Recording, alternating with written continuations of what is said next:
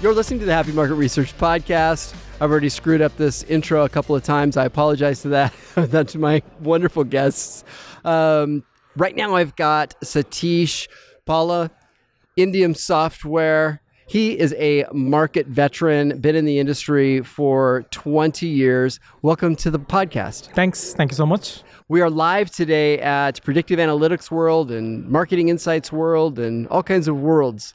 I think there's 12 shows. Yeah. It's a lot. It's a Too lot. many. It's a lot of shows. That's right. Yeah. From healthcare, everybody's using insights. What do you see as one of the big trends in the industry? So one of the things that I see is people having a lot of data, people thinking a data analytics solution will help them, but have no direction or a strategy to address these concerns of theirs. So they are trying to do what I call as a prototype-based analytics. So they would want to spend some money, figure out what insight could come up with the amount of data they have in like a shorter cycle, maybe a month or two, and then figure out how it is going to impact their business. And based on the business impact, they're trying to spend more, invest more in the scheme of data analytics where they can get a positive impact on the business. So, for example, if a company who's having products related to consumer, for example, electronics, and they see the trend in electronics buying has reduced, they would want to analyze this challenge. They would want to analyze why the trend is so in terms of how the consumer behavior is. So they would want to take the data that they have, analyze the patterns of consumer behavior, and identify how they could fix it, or I would say how they could work around these challenges that they've faced. And having analysis on data, insights on data, can give them a picture of what they need to do in the near future. So Indium Software, you guys have been around a while? Yeah, we have been around for almost 20 years. Yep, okay. And as you said, we are veterans in the IT services. We deal with quality solutions, services. Primary, I would say, the portfolio that we serve is advanced analytics. Then we have big data analytics, wherein we help customers do data engineering, where we bring in all the data into a data warehouse or a data lake. We give them business intelligence solutions. We give them visualization solutions. We also offer descriptive analytics solutions. We also offer advanced analytics, predictive modeling type solutions.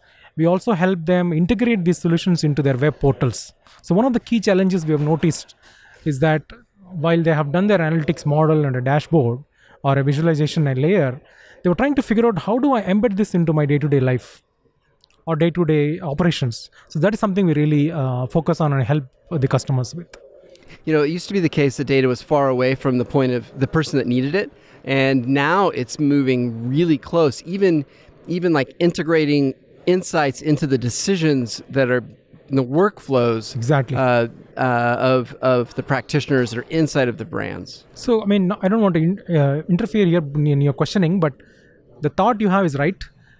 People have identified analytical models, people have insights, but how do they operationalize these insights? Mm-hmm. How do they put it into business? I love that term, operationalize. So we normally have a analytical modeling life cycle that starts with data ingestion, data preparation, modeling, model management, and operationalize of analytics. So this is something that we are very good at. We take the insights and put it into the business process, and so that the business can see the value out of this model. So that is one of the challenges where each business is trying to see how my model helps me. Okay, I've invested so much in analytics, but how does it help me in a regular day-to-day operations? Is there an automatic seamless way of figuring out, seamless way of identifying the solutions for these challenges I have? Can these models be run in a business like a regular day-to-day work instead of some data scientist coming to me with a report? So that is the key, and the seamless integration of modeling into business process is called operationalization, which we are very good at. That's fantastic. Do you have a favorite customer story? Yeah, so I have maybe a couple of stories, but let me focus on the one. So let me focus on the one where we have helped them predict, I would say, anomalies on their production line or on production output. We also help them identify all the parts or the assembly line that they have which can fail in a few weeks. For example, let me elaborate. So this is a manufacturing company, and it manufactures a very niche product, which has advanced machines that is fabricating this product. They have a challenge where they want to identify the anomalies in this product, because the product is so niche.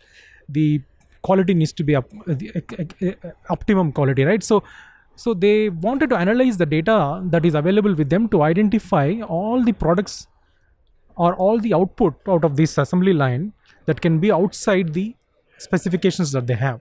So we had helped them build an analytic model to detect the outliers, I would say. So these are the anomalies. That is one, which helped them make the productivity higher, or maybe make it I would say the assembly production process was much more efficient than before. So they used that data in order to identify where the anomalies were taking place. They could focus on improvement, whether it was like a lean approach or maybe a machine or... Yeah, so there were various things that they could do. They could identify problematic machines that is fabricating these devices, or they could identify the process by which they are fabricating. They could identify maybe a change to the product itself, because they think, let's say if we are getting 10 out of a million products, is it the right number? Should I make it zero defect, zero outliers? So that is something it's very important for them to have zero outliers, because it's a very costly product and a niche product. Yeah, for sure. The second thing that we have helped them is these assembly lines or these machines that fabricate this product, they have various sensors on top of them. So these sensors generate events, and these events, for example, I will just give an example, right? So one of the sensor is a temperature sensor. The other one probably related to luminosity.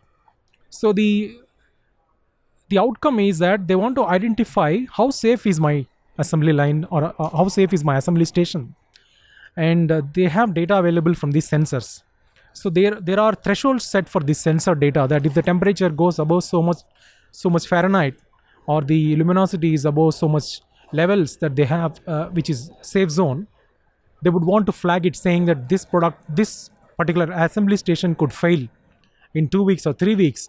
Would you like to do a preventative maintenance so that it is safe and you don't have an incident later or an accident later?